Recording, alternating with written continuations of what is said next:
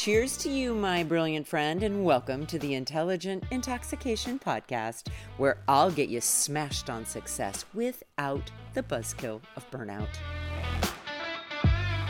Welcome back, everyone. So, I have a girlfriend from high school.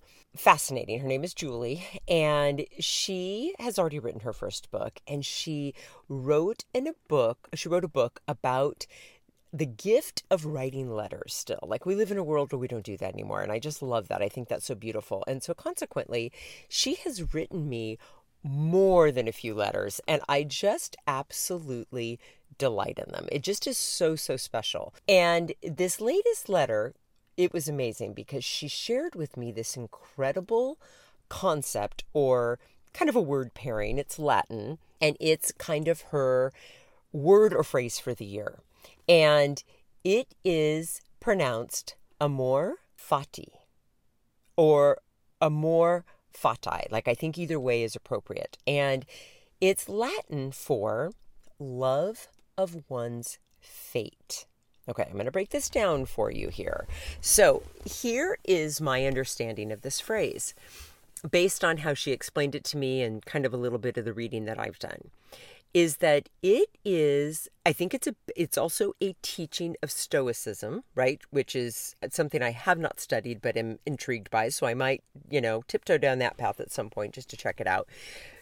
But here's the meaning, is the willingness to look at everything that has happened in your life as good, as necessary. Now, here's the thing. This is what I would really love to say about this. I love the meaning. I love the idea behind it, but I would really love to share with you my opinion of when this might be useful. And keep in mind, this is my opinion. You can have your own opinion. So here's the thing. If something bad happens to you, right? So my dad, the man is a trooper. He has had 4 different kinds of cancer. He just keeps on going. He keeps on trucking.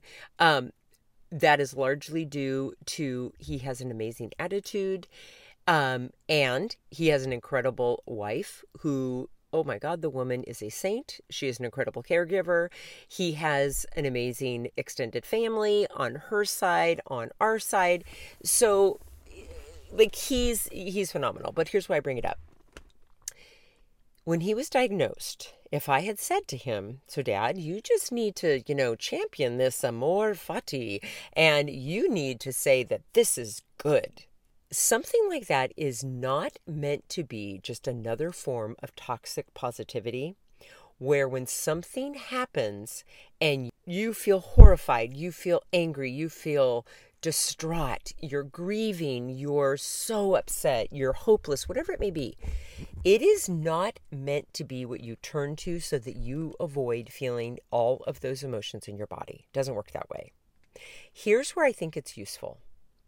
I think it's useful when you look back at your past from a distance, right? From the distance, because all of past is in the distant, right? The rear view mirror.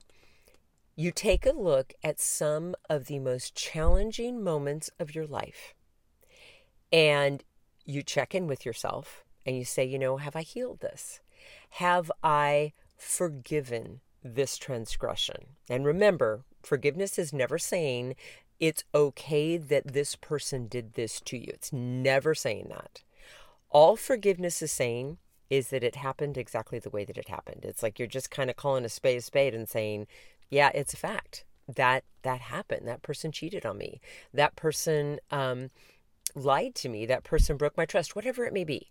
You aren't saying it was okay. All you're saying is, yeah, it happened. And I'm not saying it shouldn't have, because it did. So I can't really argue with that, okay? So again, I think where this amor fati comes in is being able to look in the rearview mirror and say, interesting, that was such a hard time in my life. And here's what I learned. Here's how it grew me. Here's how it helped me expand. Here's what my takeaway was. Here's what I championed over. I believe that is the gift of that phrase. And again, it's like with anything else, when I work with my clients, right? So let's say a client will say to me, you know what, Terry, oh my God, I'm so triggered. I'm so triggered. I got so stressed. I got so angry. I'm so upset. I'm so upset. Okay.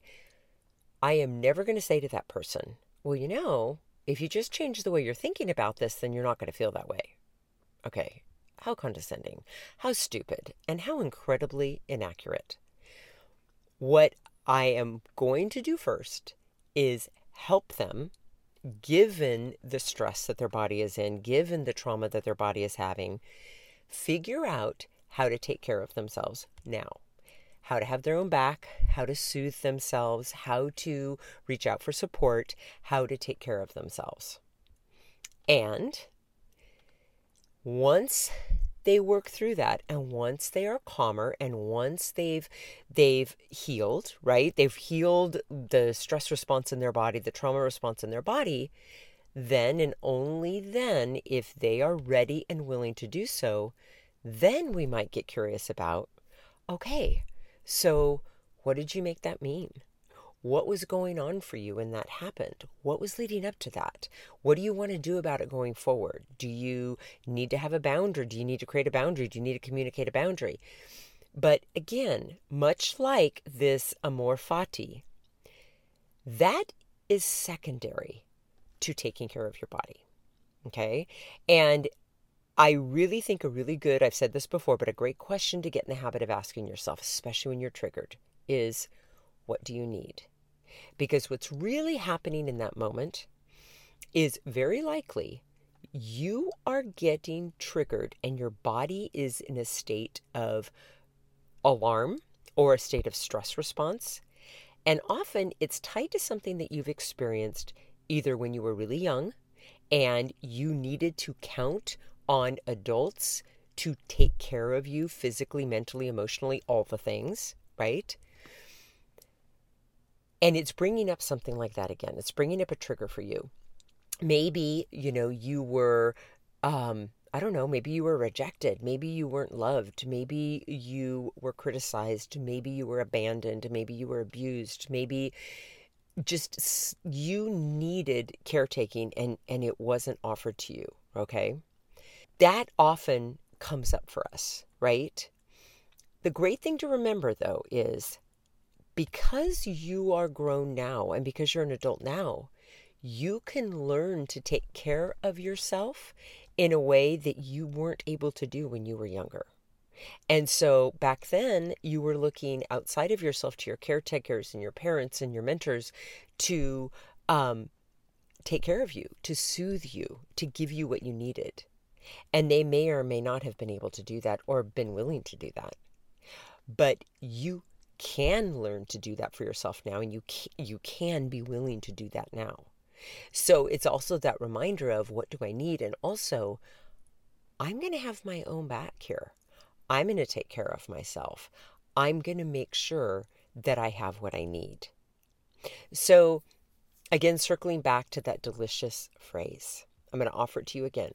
Amor fati. It's almost like blessing or accepting your fate. And fate feels so dramatic, so I'm going to say it a different way. Accepting your circumstances, whether it's circumstances that happened in the past, it might be circumstances that are happening now. It's just saying, after you've taken care of yourself and given your body what you need, now I'm willing and able to take a look at what may have benefited me about this otherwise very challenging, difficult situation. So, get curious this week, my friends. Ask yourself, where might I apply this amor fati to my own life, to my own past? And just see what you notice. All right, my friends. So damn grateful that you're here. Have an intoxicating rest of your day, and I'll be back again tomorrow. Hey, my friend, if you're thirsty for more than this daily shot and ready to intoxicate the hell out of your personal or professional life, I'd love to invite you to coach one-on-one with me. It all starts with a complimentary happy hour call. Head on over to terrybradway.com. That's Terry with 2 R's and an I. Bradway, spelled just the way that it sounds. Once you get there, my friend, click on the Work with Terry button and we'll take it from there. Thanks for listening and have an amazing day.